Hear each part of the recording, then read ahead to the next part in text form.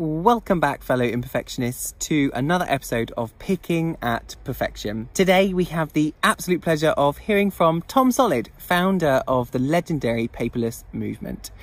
This was such a dream come true kind of moment for me, and I'm a huge fan of Tom, and I waste no moment in telling him that, and you can hear my voice literally trembling at some point. He's such a source of inspiration for me, and really everything I'm doing here at Picking at Perfection, so I just so appreciate him taking the time out of his day to have this interview. But what do we discuss? In this episode, you will hear about many productivity tools, of course, but we talk about so much more. Buzzwords, toxic productivity, and all-around efficiency in your life, as well as such concepts such as being a generalist and having a sandbox in life to really try new things, but doing so without distracting yourself from the main task in hand or detracting from your purpose. And some really beautiful life insights mixed in all of this as well, including references to his wife and family. And listen to the very end of the episode to hear about how he came up with his alias of Tom Solid. For me, one of the things I found most interesting is the fact that Tom didn't really choose either of his career paths, and more on that kind of later. Just a heads up, Tom's insights are hilarious and very honest, and he even says this himself. But to this effect, the episode does include some coarse language, so if this is not your thing, please turn off now. Now, without further ado, on with the show.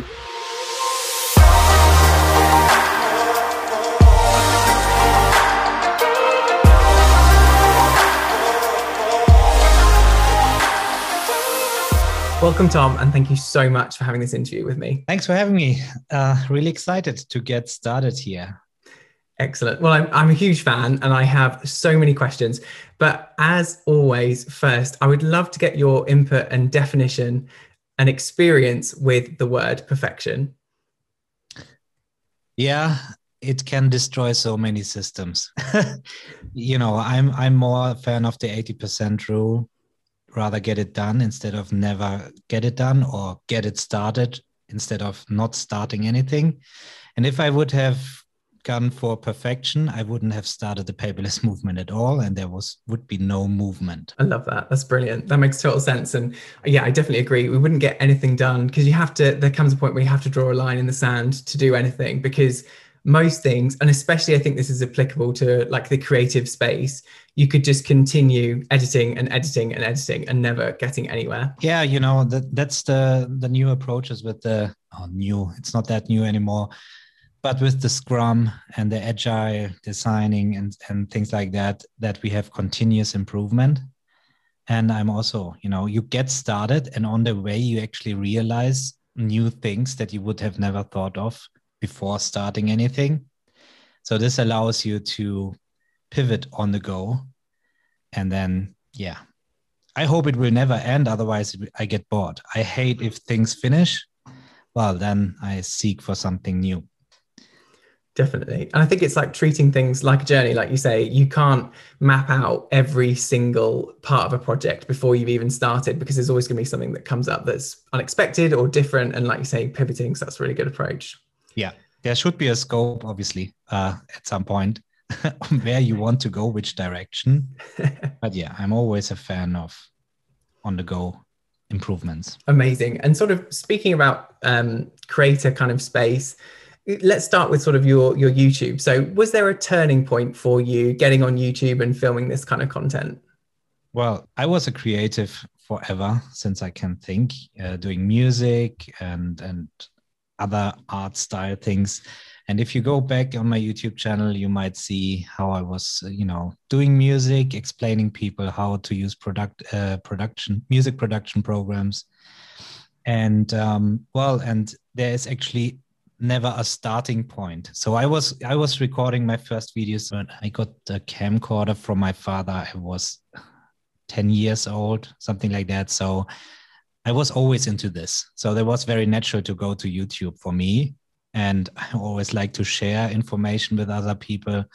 And this is what I did there. And then I bought the iPad Pro and the Apple Pencil and went paperless in the company that you just mentioned, big pharma industry. And then I shared again my experience on YouTube using handwriting note-taking apps and what works best with this, and got some traction traction there. And 2 years later, I became the handwriting note-taking app guy on YouTube. And this is something I never wanted to become, to be honest, because I always thought I have more to offer. So yeah, I'm more in the productivity area end to end rather than only talking about how to take notes. But I think we will get there in the interview, isn't it? Well, definitely. I don't think of you as just handwriting for sure. I think of you of overall kind of productivity and definitely enviable productivity as well. I have no idea how you do it, but it's quite astounding what you keep a track of. As you say, we'll get into that shortly. You say that you've always been a kind of creative soul. Do you have like a method of staying creative? Is it just something that comes naturally to you? Yeah, this is why I actually don't like due dates or anything like that. So I need pressure in order to get things done. I'm a procrastinator, a master of it, I would say. And sometimes I use it to my advantage to really get the pressure on. So if I don't set any timelines, I will never get it done. This is important. However, when it comes to creativity, I need to have, so let's say I set a due date on one day. If I set a time, it wouldn't work. So I would say I would need to record this video on this day. And it can happen that I do the whole day, different things, maybe start the video or not. And at some point it hits and do this. If it is a creative video, doing something like that. So this is what I'm always seeking on, and no matter where I'm working in, I need to be in the flow in order to create the best that I can. Obviously, there are routine work that needs to get done and things like that, or I have structured videos where I just collected information that I can tell then and share. This is easy. But when it comes to creativity, then it becomes hard. And it is even harder being creative in a digital world than on piece of paper. And this is the natural feeling that is missing. And this is what the advantage of the iPad comes in, that you have the Apple Pencil and you can have this flow, or you use Remarkable, the tablet as well, which is great because it gives you this haptic feedback, and it also gives you the sensation of handwriting again. And what really comes close to this is Miro, for example, which is a whiteboard application many people use already, actually for sprints and sessions in there in order to set up concepts. And I'm using this to brainstorm, to create my iCore framework that describes the productivity system end to end, and all this. Everything was done in Miro because, for one simple reason, I can throw everything in there that I find in the internet, or I can also draw on my iPad. And this gives me the way to collect everything, because if there's anything I hate, then it is disconnection.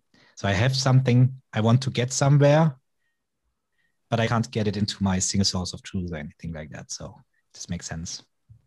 Yeah, no, definitely. I think two really interesting things you touched on there, and something I can really relate to is the deadlines thing. So as we were saying before we started, and as I usually say to my listeners as well, coming from the events industry, I don't think there is any harder deadline than the event date, because if I haven't done my work, it's going to be pretty evident to the audience and to the client. You know, there's no way to get around it. So I really don't think I could move to anything else that was sort of more casual, because I need that hard deadline to kind of encourage and inspire me. And also on the sort of paperless note, I think anyone that sort of goes down the paperless route, I mean, now we are completely spoiled with the amount of tools and apps we have. But, you know, a couple of years ago, maybe even when you started, it probably wasn't so easy, because you're trying to fit, as you say, the flexibility and freedom of a piece of paper into devices. You've got to rely on the developers to be putting out things to enable you to be creative and keep your workflow kind of thing. So yeah, I mean, I think you've definitely given us all a solid base and insight into all of that kind of content. So I think you're a pioneer. Yeah, thank you very much. Indeed, when I started all this, it was actually Evernote there. There was no Notion or anything else. And I absolutely get it that Evernote became so popular because people were able to collect information on one place, and then it becomes searchable. And this is the same now with the iPad and these note-taking apps. If I tell anybody, you have your paper notebook, all you have to do, go to your iPad, you can do exactly what you did before inside the iPad, with the advantage that your notes become searchable. They are sold already. And then I say, and everything is secured in the iCloud or in any other cloud. They are hyped, yeah? And then they go in there, but they are not more productive in the end of the day. And this is what, when I said I'm the note-taking app guy, handwriting note-taking app guy, there's much more. So what do you do with the digital note? So obviously I could tell you now to use Zettelkasten method or anything like that, but there's so much more in the digital world that we can do that we can't do on paper. And this is really missing. So when I was talking to the CEO of Evernote, Ian Small, and he told me that only 2% of the users using tags inside Evernote, I was shocked actually, but it made sense as well, because people didn't know how to use it. What's the difference between folders and using tags and all this? And this is my mission in the paperless movement, to present this in a more easy way and make it more accessible, all these advantages that we have, like database connections. Backlinks is a buzzword in 2020 and 2021 for all these note-taking apps. And this we really need to leverage more so we start leveraging the digital world really, instead of just consuming it. Definitely. And that's something that appeals so much to me, is kind of what you're saying about the backlinks, interlinking everything and sort of building that knowledge base.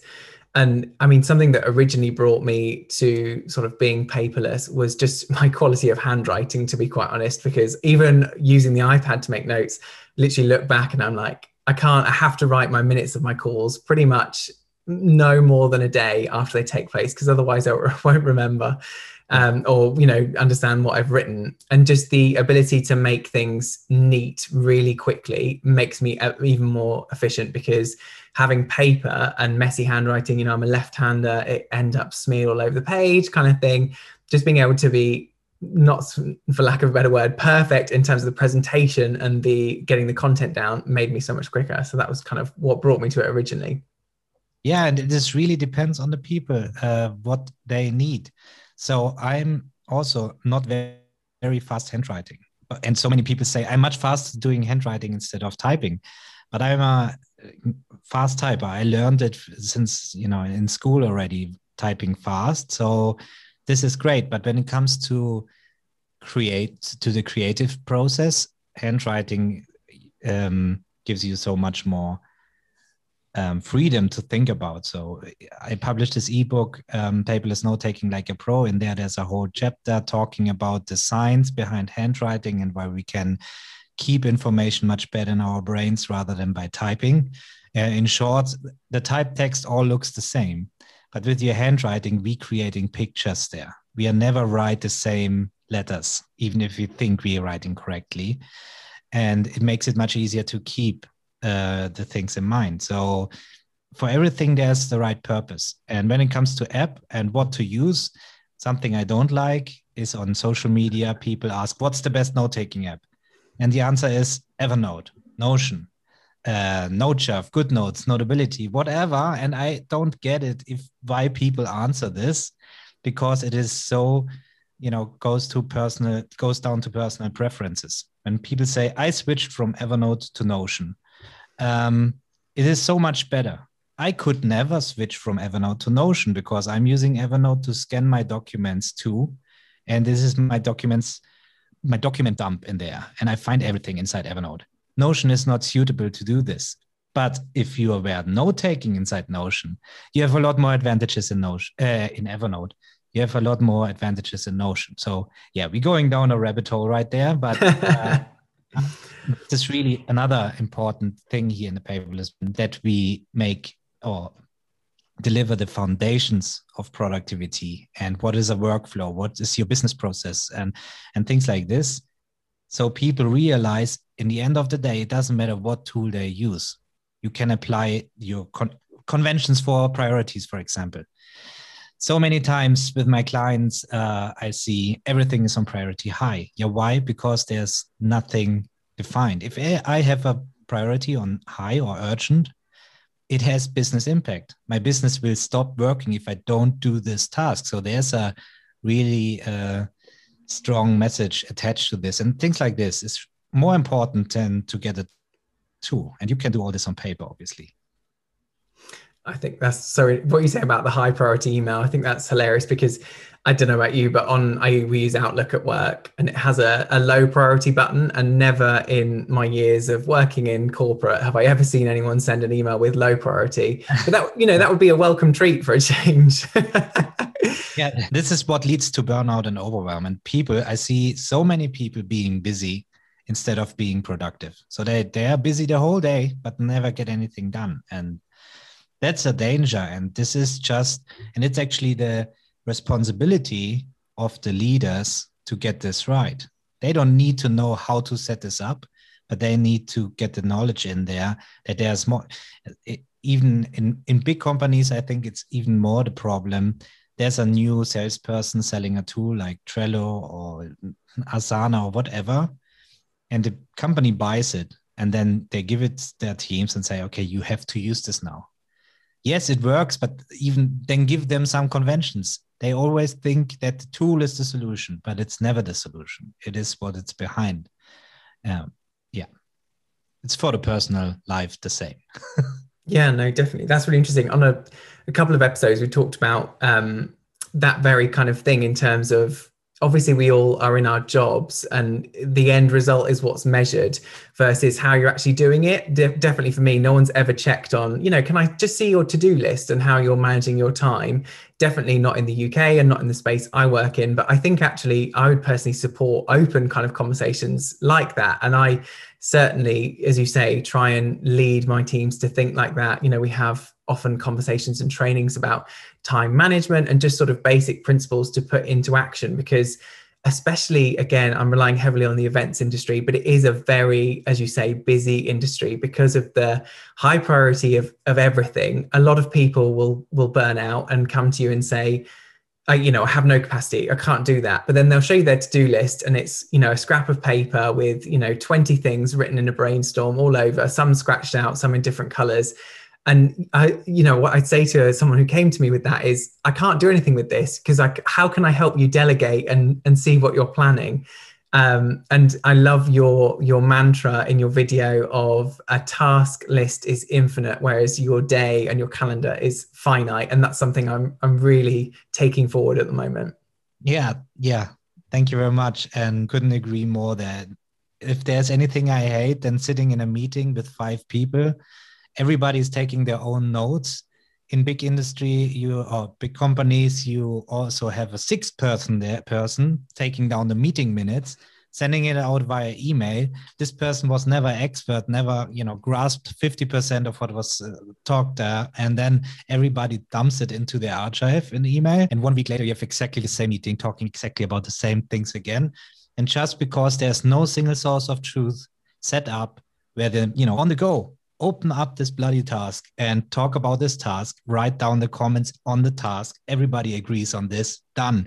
If somebody leaves the company next day, the new one coming in has the whole history there, what was discussed, what was agreed on, and things like that. Instead of, it is in somebody else's email account, which is no longer accessible if he leaves the company or she. So, yeah. Getting into a rant right here. No, it's really interesting. I love that phrase, the one whole truth that you just said, or there's not one ultimate truth. I think that's really relevant because essentially when you're in meetings with people, I think they're only interested in the things that affect themselves. Constantly people say, oh, can you, send me that on an email because I use my inbox as my to-do list or things like that. And yeah, no, I agree. It's a complete frustration point for me as well. Yeah. I think it must be even more frustrating from your standpoint because I work and only have worked for small kind of agencies, no more than 30 employees, whereas I can't even imagine what it's like to work for such a giant corporation like that. I feel like I would like the routine a bit more, but I'd probably miss the flexibility of, you would be surprised. There's less routine because There are so many different teams and departments, and everybody uses their own systems and tools. It becomes even more complicated. And while I was able to implement Asana, for example,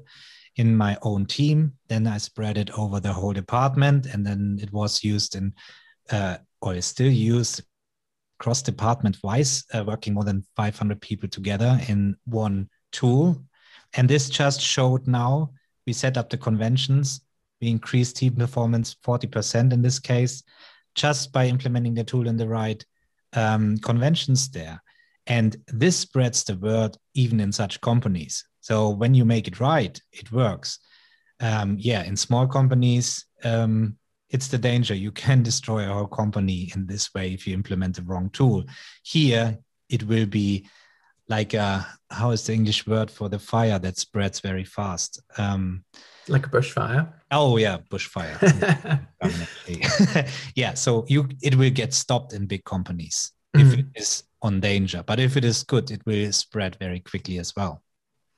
And I can understand from your sort of main job role, you like implement a lot of processes and things like that. Do you find that you kind of have to prove that the process works first? Does anyone sort of ever take it on merit and agree to kind of implement something? Or do you have to kind of trial it, as you say, on a small team and it's spread in that way? It always started with improving my own work.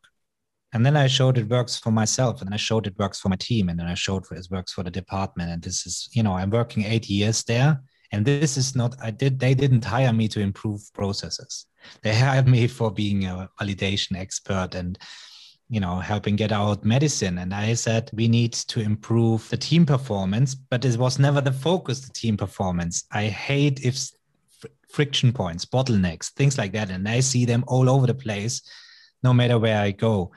And so what I did there, I implemented I created on my own a ticketing system on SharePoint basis, because there was no tool back then.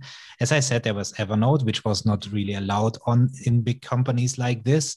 So I used their tools, which was SharePoint. So I built a ticketing system. So people finally had to hand in their tasks into our team, and we delegated in there. And in the end of the day, 6 different departments, so completely different topics, were using and leveraging this system.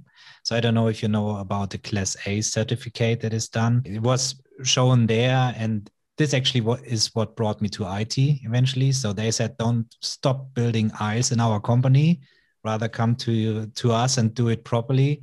So I switched to IT, and I'm a team leader of 2 different teams right now, and repeated it and showed it works again in a completely different department, because the principles are always the same: setting conventions, say what to do, so people know, what they do and know their accountability, responsibility, and things like this.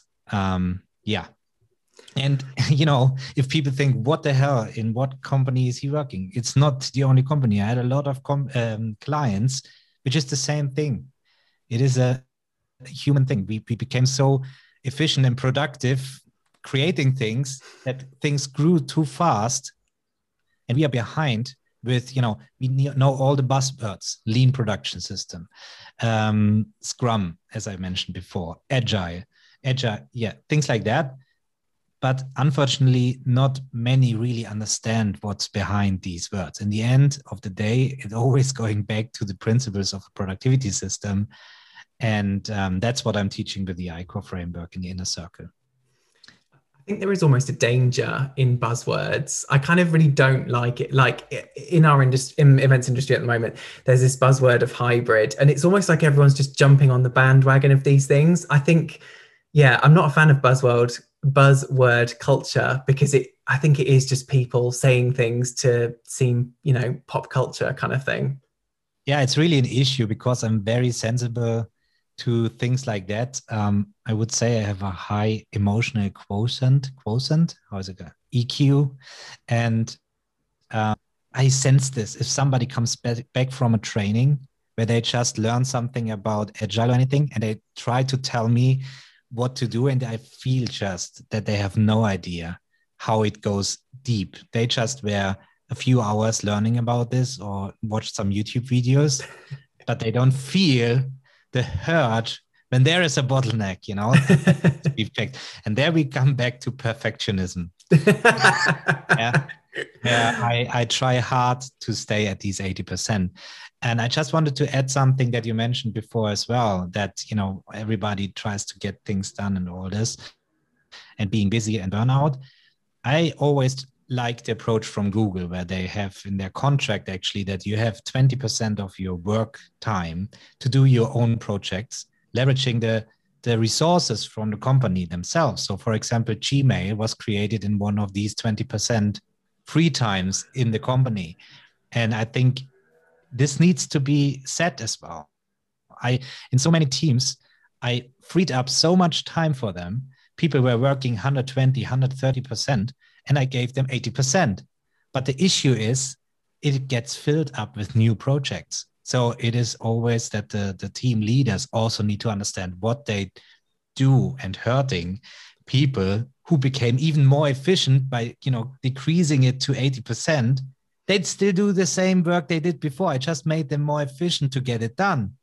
And giving them on top something instead of freeing up their mind, these 20%, and give them the empowerment to create something new inside the company, for the company, being motivated to feel they are part of this and things like that. I love that. I didn't know that. That's fascinating that Gmail was founded in the 20%. And I think what a wonderful example of showing that you sort of almost having rest and downtime and doing your own thing is a good source of creativity. I definitely think that's valid. Yeah, where is it? Is in Japan or China or both, where people are actually allowed to sleep during work, and they even have their own boxes where they can go into to sleep. These power naps. I'm definitely a person who could take a power nap. So, and I know that, in companies, they try to do this. They build in boxes, but in the big offices there, in the middle, they had a box to sleep there. So who the hell would we go in there and say, okay, guys, keep working. I will go in there and sleep now for 15 minutes. Nobody. So it's always the way of implementation of the new ideas as well. Mm. I think, and maybe as part of the work culture that I definitely know, I mean, as appealing as it sounds to take a nap during work, I would definitely do it. And maybe working from home, that's more feasible. But I think, especially with that setup, there would almost be like a pressure of being seen to slack off, I think. And, because other people will be banging away on their keyboards saying, why do they get to nap when I'm, 130% busy, like you said? Yeah, you can switch on a YouTube video, which makes the sound of typing on the keyboard. That works. When we first started working from home, in one of our WhatsApp chats, someone sent around a link of an app that will move your mouse for you so that you stay online for Teams and all of the online chats and things like that. Terrible culture, terrible. Oh my God. So we've touched a bit on your sort of background there. I mean, it seems like you started the video by saying you didn't want to be known as the handwriting guy, and then you've pivoted from doing sort of more of the scientific things to moving in IT. Are you happy with that journey? Are you pleased that you sort of took it? Because it seems like you've been maybe tossed and turned around a bit. Well, I hope this is the right English word for that. I'm a generalist, so I love to know a lot of many things instead of being a laser focused expert in one thing. And this is just, people are different. So I like to learn more, and I get bored very quickly. There could be, disadvantage, but this also drags me to next shiny object syndrome, and I really need to be careful that I keep my system running and not destroying it by adding a new shiny object. So I'm doing this by having my sandbox where I'm playing in. And when it comes to work, so I studied physics, and then I studied biochemistry, and I made the PhD in biochemistry, and now I'm working in big industry and switched to IT. There's one golden thread through all this, which is seeking and finding these bottlenecks in processes. And everything is for me a process, no matter where I am and what these people are doing. There's always way for improvements. And this is probably not many like me, many I'm coming in and say, oh, we could improve this. And this guy, oh, the new guy. And he is so annoying because, he knows everything better and things like that. Yes, we know these guys. And I'm one of these guys. But what I hate more are people complaining. People sitting there complaining the whole day how bad everything is on work, but not presenting solutions. I'm complaining. And in addition, I'm giving a solution to that. And I say, take it or leave it. But then I leave. If it keeps going this way, you know what I mean?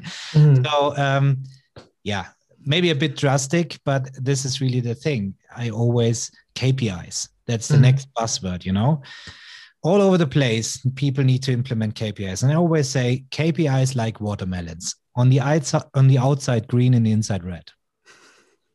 Again, you can define it the way you need it to, but it doesn't help anyone. And no wonder that managements take wrong decisions at some point, serious decisions based on these KPIs. If it is just a culture that you're afraid to deliver the right KPIs, just to have green KPIs. There is strange things going on in this world. And I think KPIs are very powerful. So key performance indicators for the people who don't know. But everything is like atomic bombs. You can use it to the worst, or you can use it to the advantage of, producing energy. I love that imagery you said about the golden thread linking through all your sort of different career and aspects. I think that's great. And you talked about something really interesting about this shiny object syndrome. I definitely am with you. I have a really short attention span.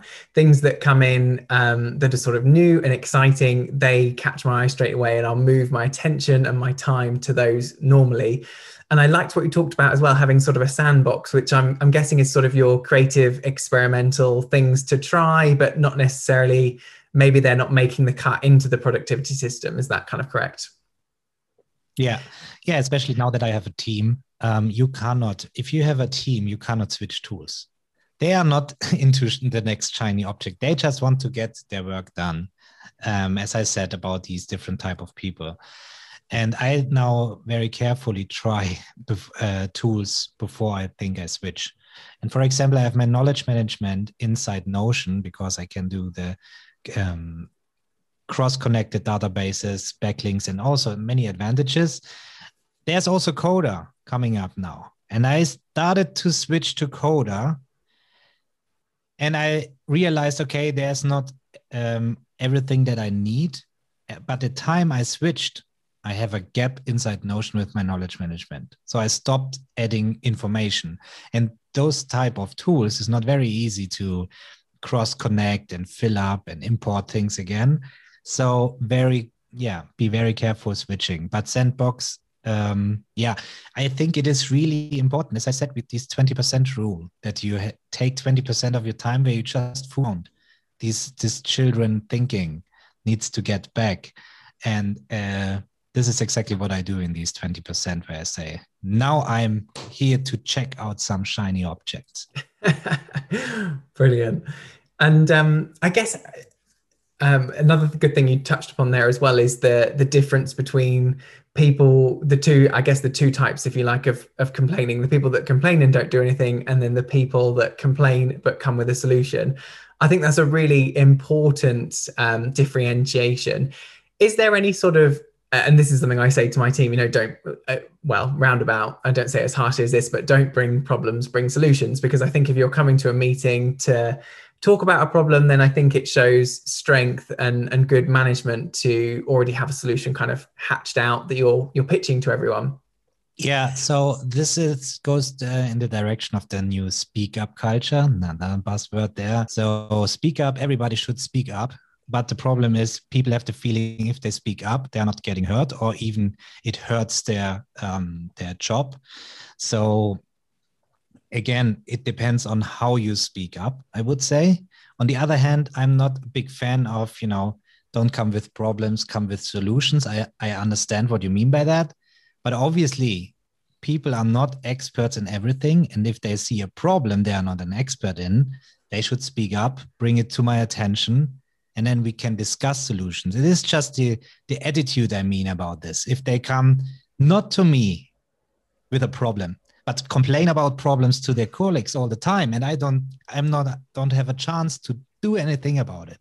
This is the issue I'm talking about. No, that makes total sense. Yeah, absolutely. So getting down into some of more of the content that you cover in the paperless movement then. So I think I've mentioned this already, but one of my favorite videos you did was productivity apps and why you still don't get things done. And I think this really links into a lot of what we were just talking about. I think you can have all the tools in the world, but part of it definitely has to be the mindset and the drive of the individual. Would you agree? Yeah. That was efficient.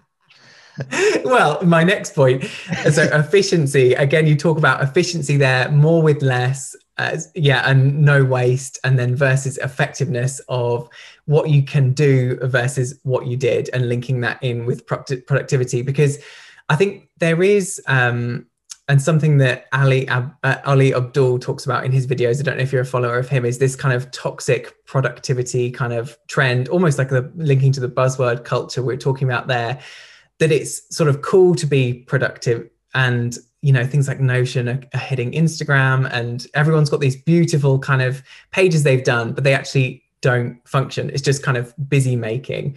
So stripping things back, what would your kind of core advice be to someone that's potentially worried about how things look and what they're doing and how they're being seen versus actually what they should be doing? So yeah, first of all, yes, I know Ali Abdaal and what he's doing on YouTube and showing and teaching. And what I want to say there, you can produce shit and you're still productive, isn't it? Because that's the definition of being productive. You produce something. It doesn't include how much you produce, how good the quality is, what you produce, nothing. It is just producing something. So I can be busy the whole day. I'm breathing air. I'm using my energy up and I produce something, hot air. So this is why I'm more focused on efficiency. And if you want to call me something, then call me an efficiency coach rather than a productivity coach.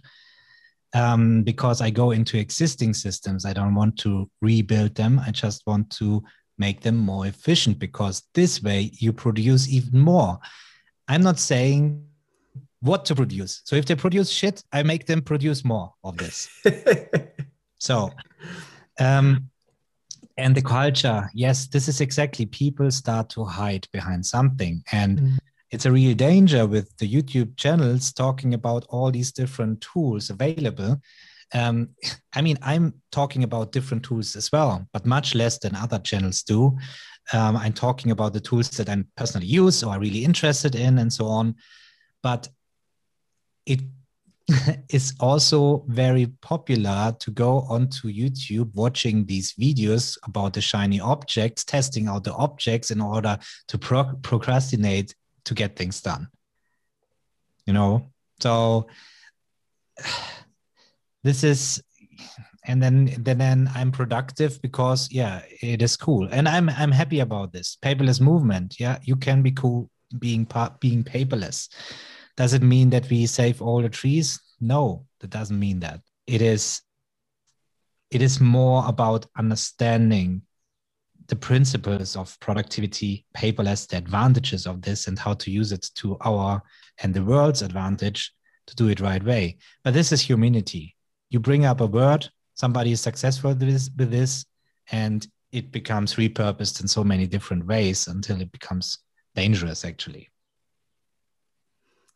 That's brilliant. Thanks so much for explaining that. And I think, yeah, I guess guilty of sort of what I'm preaching in terms of the buzzwords, because productivity itself maybe even is a buzzword, because like you say, it's just producing. You're completely right. And if what you're producing is rubbish, then you're going to produce more of it. So that's not going to help anyone. So I like the efficiency coach. I think that works much better.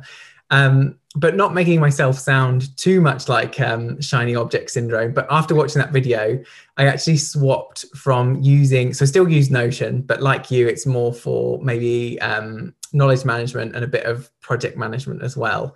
But I moved from using it for task management to Todoist, because I literally was just trying to fit the wrong tool for the wrong job, because, you know, there's no time stamping really in Notion. It's not in order of the day. It just doesn't make sense. And now that I'm using Todoist, it is a lot more efficient.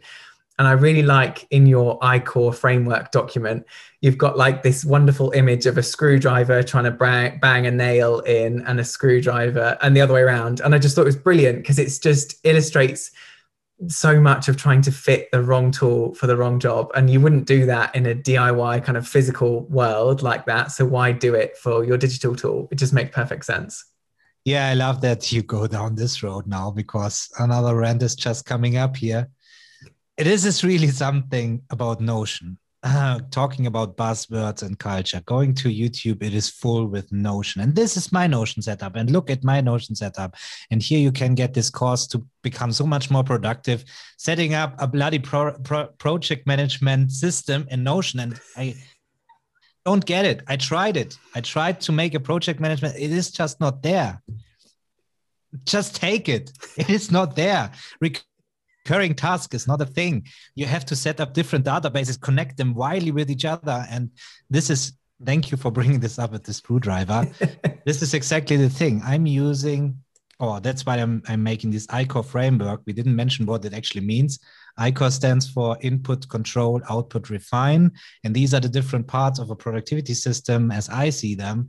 So in Notion would be in the control part from my perspective. And I have my knowledge in there. And in output, there's not Notion. There's something like ClickUp or Todoist, or something that is made for getting things done. Asana, Microsoft Tasks, and so on. And Todoist is one of my favorites as well, because that's another thing which is in the refine part of iCore. It integrates with so many tools. And if I have something that is not an all-in-one solution, then I hope that they at least integrate with our tools, because a disconnection is the next danger. If I have different information in different tools and duplicating information, this will kill your productivity or efficiency as well. So Todoist integrates with my Google Calendar, for example, in a two-way synchronization. And you mentioned it already. Task list is infinite, which is Todoist in this case, but a calendar is finite. So if it syncs there, I have to plan out these tasks inside my Google Calendar, but at the same time, it updates everything inside Todoist. So I don't have the double of the work. And now I have a team working inside ClickUp. I have my task inside ClickUp as well. So I don't want to have different tools there. So I'm using something like Plixi, which is just a connector between Todoist and ClickUp, two-way synchronizing these tasks again. So I always look at one tool. And one of my inner circle members, they get access to a masterclass. I was talking about this as well, that I would like that people in a team could use all their personal favorite task manager tools, like TickTick, for example, whatever, but can connect to the single source of truth that we use inside a team. For example, ClickUp. This would really empower people. And this comes back to what we said in the very beginning. People like handwriting, people like typing. Okay, so let them do what they do best. And that's the same for using tools. Yeah. Rant ended. Wait, one more thing. Yeah, go for it. There's one more thing. And then, these methods and courses come up and say, yeah, you can do this, but you have to use this tool, and you need to use it exactly the way I'm using it. Getting things done, another GTD buzzword, if you like to name it this way. I like these methods, and I've been inspired for my own setup many times, but just don't take it for granted what is there. Just pick what works for you and empower your own productivity system. And I hear it so many times. I tried to implement GTD so many times. It's not working. What tool should I use in order to get work? No, just understand what is the fundamentals behind this, and then leverage for your own productivity system what you can use best from it. Definitely. That makes total sense. I think there's a fine balance of sort of prescribing these things and forcing people to use them, and allowing them to take what they want from it. I think it sort of takes it's down to the individual at the end of the day, because I'm definitely someone who pushes back on someone forcing me, especially something like, you know, your own task management. I think that should be left up to the individual for sure. And you talked about GTD there. I've never actually read that book, but I probably should. But I wanted to ask you, just randomly, it's popped into my head. Have you ever read The 12-Week Year? No, I haven't read that. I mean, it's an interesting concept for sure. I mean, to me, it just makes me feel rushed. Essentially, you treat each week as a month, and then so 12 weeks is a year. So you just sort of get more things done. But essentially, it's the book that taught me sort of the time blocking method of treating, 7.5 days of putting tasks on calendar versus on a list, which is, what we talked about, finite versus infinite. That's interesting. I heard about this book already. I certainly need to. I'm just typing it up. And I'm totally with you on the sort of all-encompassing tool. And I love the fact that you've synced everything so that you only have to look at one thing, and your team can be a little bit more flexible, but it sounds like it could be more flexible in terms of allowing them to use their specific tool. One of my problems is, and that's why I was trying to fit task management into Notion and to-do lists, because I just want to be able to look at one space like you. The less friction, the better. And having to open, Todoist, a note on my iPad to scribble things down, and then Notion for other things. Whilst it doesn't sound like a lot, opening 3 programs, every bit of friction makes a difference, in my opinion. Absolutely agree. And I have the same issue, especially with Notion, because they, until now, and it will launch now the next weeks, but they had no API, so it was not possible to connect Notion with anything else, because in the end of the day, I at least could connect it using something like Zapier and automate the connection there, but it wasn't there. So the workaround is to, again, define your different work phases in this case. What you're doing. Do you need to get things done? And then you're in Todoist. And if you need information inside Todoist for this task, just add the link to Notion. Don't add the information to Todoist.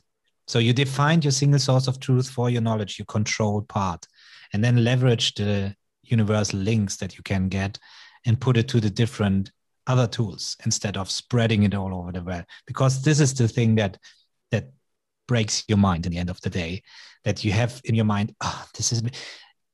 you add something into Todoist and exactly it should go into Notion. And this gives you already the friction that you duplicate the information in 2 worlds. And then you get annoyed because you did it, what you shouldn't do. And I can relate to this. So if you define it, it just goes there, nowhere else. It makes it easy. And then everything goes on its own. No, definitely. I completely relate to that. You have to be strict with yourself. So usually if someone catches me off guard, like I'm dealing with this one person at the moment that just calls out of the blue. And as a millennial, I'm really not used to my phone ringing. It has to be a WhatsApp that I can look at in my own time, or it has to be on calendar. And she sort of phones and I'll be, in the middle of minutes or something like that. And then so I pull up Todoist and I write knowledge in there rather than tasks.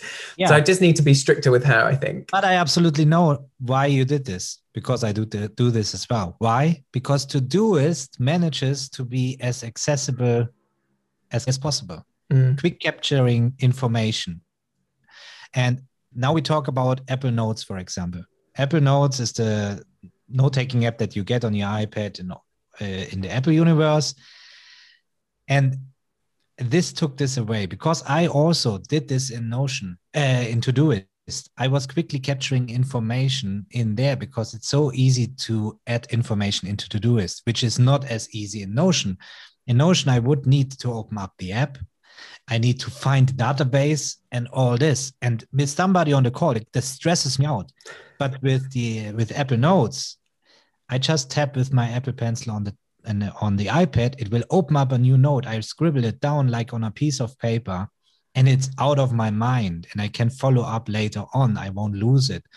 And this is, again, people say, I showed this on YouTube, how to do this and so on. People say, okay, how do you use Apple Notes for your note-taking and your whole life? And I made an online course about this. And in this online course, I explained in detail how I use Apple Notes, what is possible to do in Apple Notes, but that I would never use it as a knowledge management system. It just goes in there. And for example, I pin a note, so I get reminded that this note needs to get processed into another system. So it is pinned. I have to bring it into Notion, where my single source of truth lives of this information. But in this situation that you just mentioned there, I relieved myself from the stress, because at this moment I know, okay, now write it down like on a piece of paper and then process it later on. That makes total sense. And yeah, I reinstalled Apple Notes just for that reason, for the tap of the Apple Pencil. I saw it on your video. I think problem with maybe just society in general is that people want something, one-stop shop, like, this sort of fast, instant society we live in. But yeah, then go back to paper. Yes. No. Leave me alone. Right?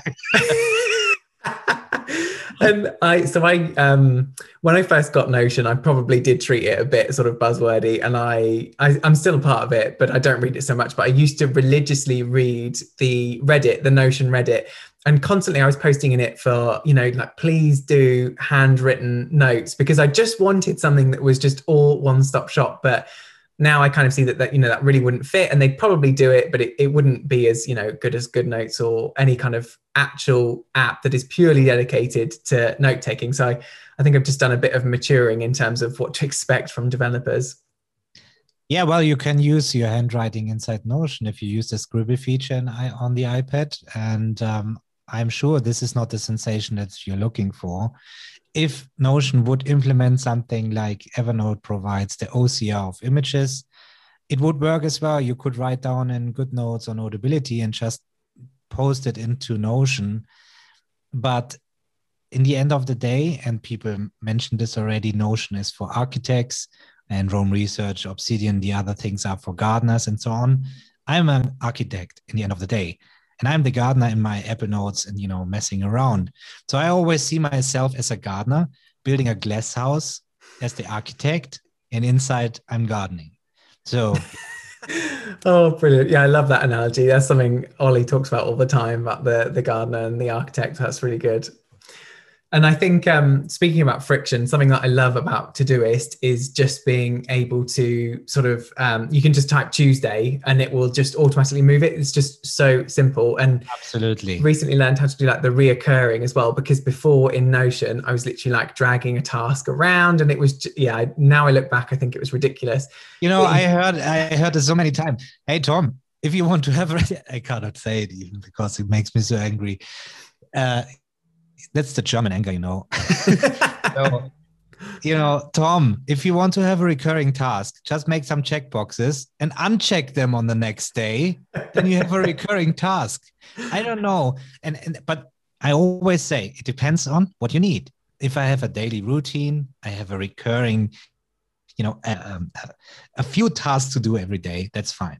I have a day job. I'm running 2 teams there. I have this business on the side. I have a private projects going on and so on. I cannot uncheck every day so many checkboxes. This is just, so it really depends on.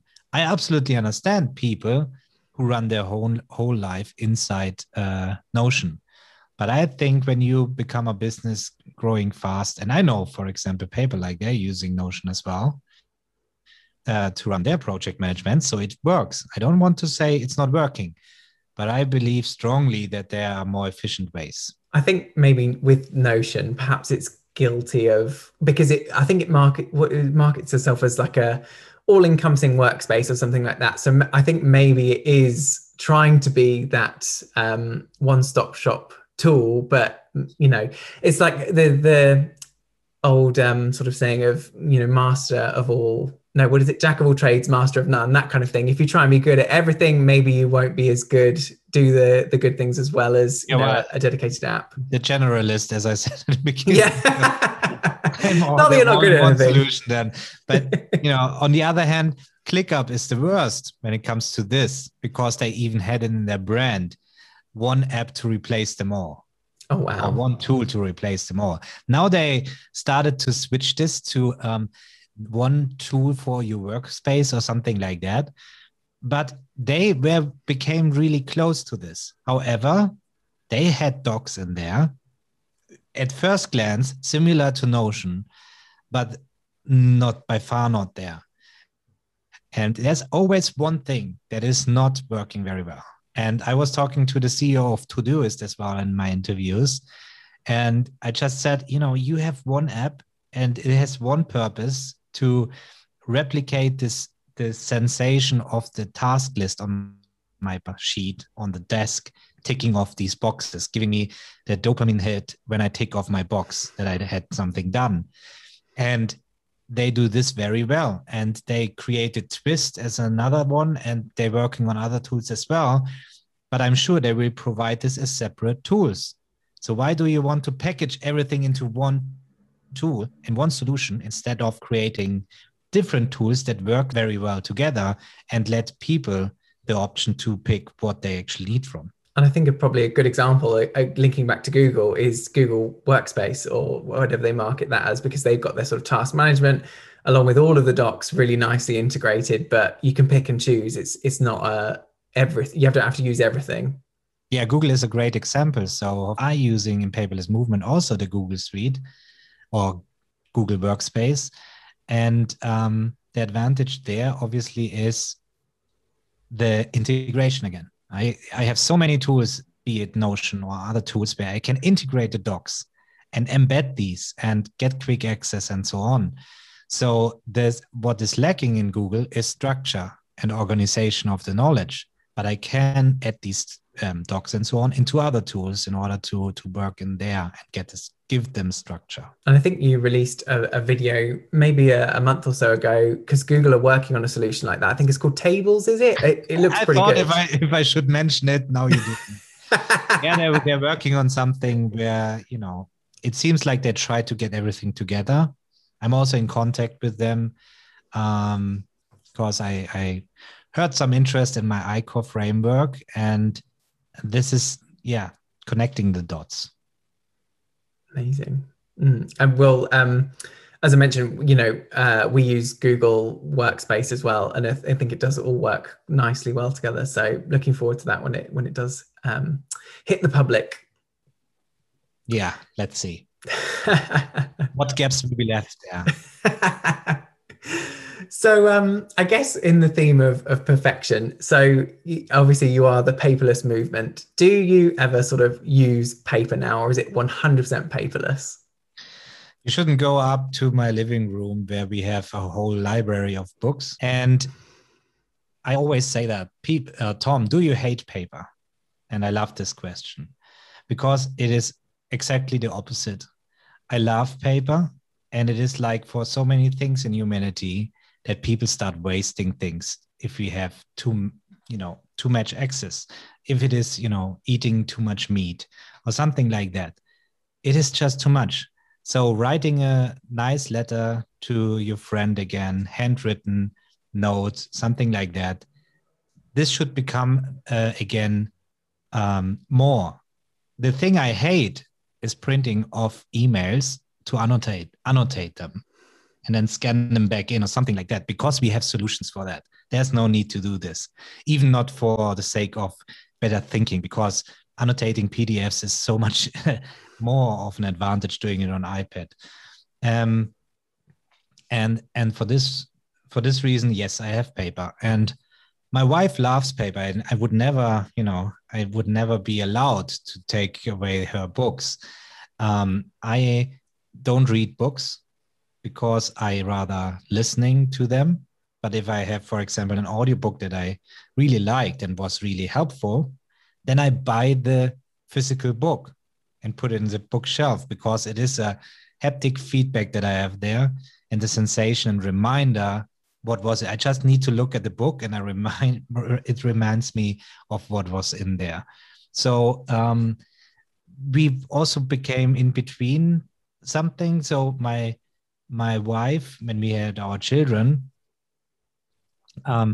she could no longer read the book in the bed with the light on, so she was sitting there with the flashlight and reading the book. And I said, okay, that's enough. You get a Kindle. and she loves her Kindle.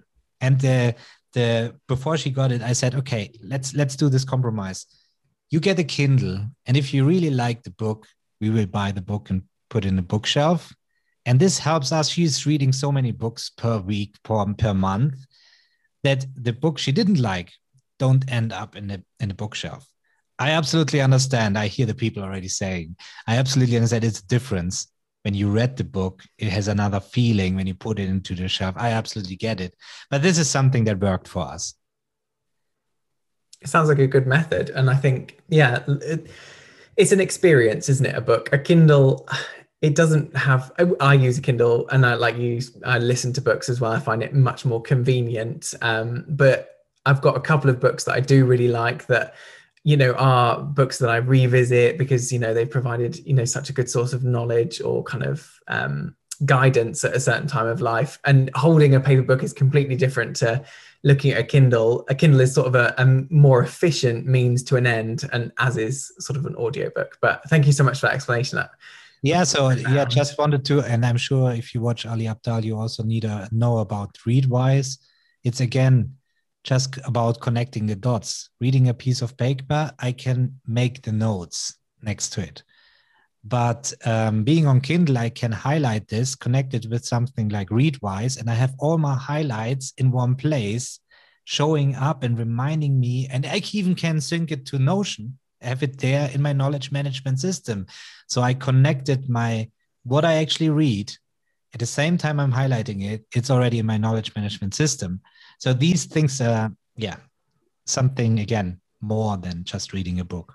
And that was in one of his, or I don't know if it was a recent video, I watched it recently, because I think the app that he listens to podcasts on as well also connects with Readwise, which is something that I really want to look into, because constantly I'm like listening to podcasts, either walking the dog or in the car, and I'd love to stop and make a note, but sort of circumstances don't allow exactly.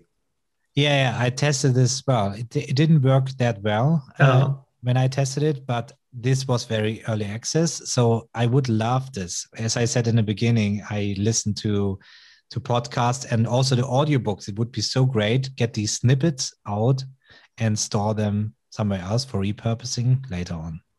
Definitely. Well, thanks so much for all of the sort of insights you provided there.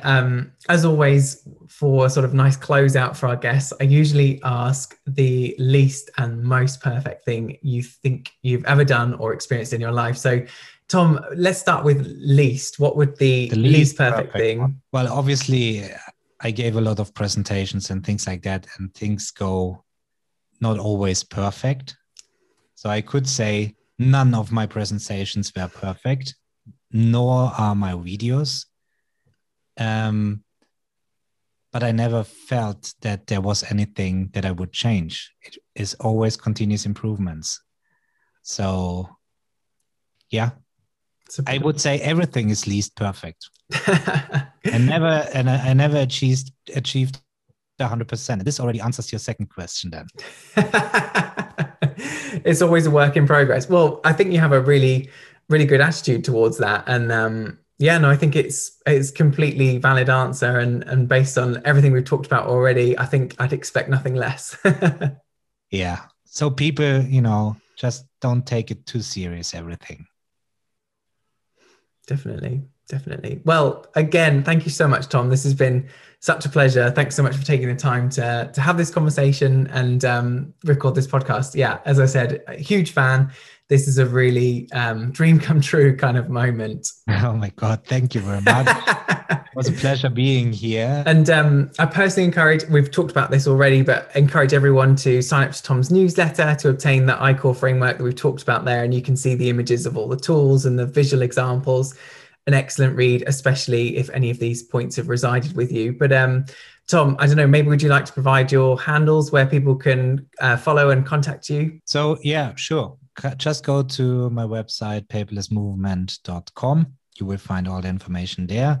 And on social media, I'm mostly on Twitter with @paperlessmove, Instagram as well, paperlessmove, everywhere, paperlessmove. Awesome. So in general, go to Google and Google for Tom Solid. It's, since 2 years now, not Tom and Jerry is coming up anymore. I meant to ask actually as well. It's not your official name, is it? It's like an alias, Tom Solid. Yeah, people ask me already, Tom Solid, do you come from the porn industry? No, I'm not. So the story behind Tom Solid is actually, so my full name is Dr. Thomas Rödel. And this is not a very global name if you try to make people pronounce this. And I was called Tom for a long time already, because in school there were 6 different Thomases in one class. And I said, okay, I'm Tom now, and you can stay Thomases. So I was Tom. And yeah, I was doing music. I was studying and finally getting to a job. And I published my first album back then, music album. And I was called Psytox. That was my artist name back then. And I published it on iTunes, and there was another Psytox. So I had to come up with a new artist name. I was talking with my wife, we were on a walk, and then I said, this is now entering the solid state of my life. I'm becoming solid in my life, starting the family and then settling down and all this. And now it's Tom Solid. And this is how it became. So it is the artist name from music, and it just stick there. Now you get solid productivity systems.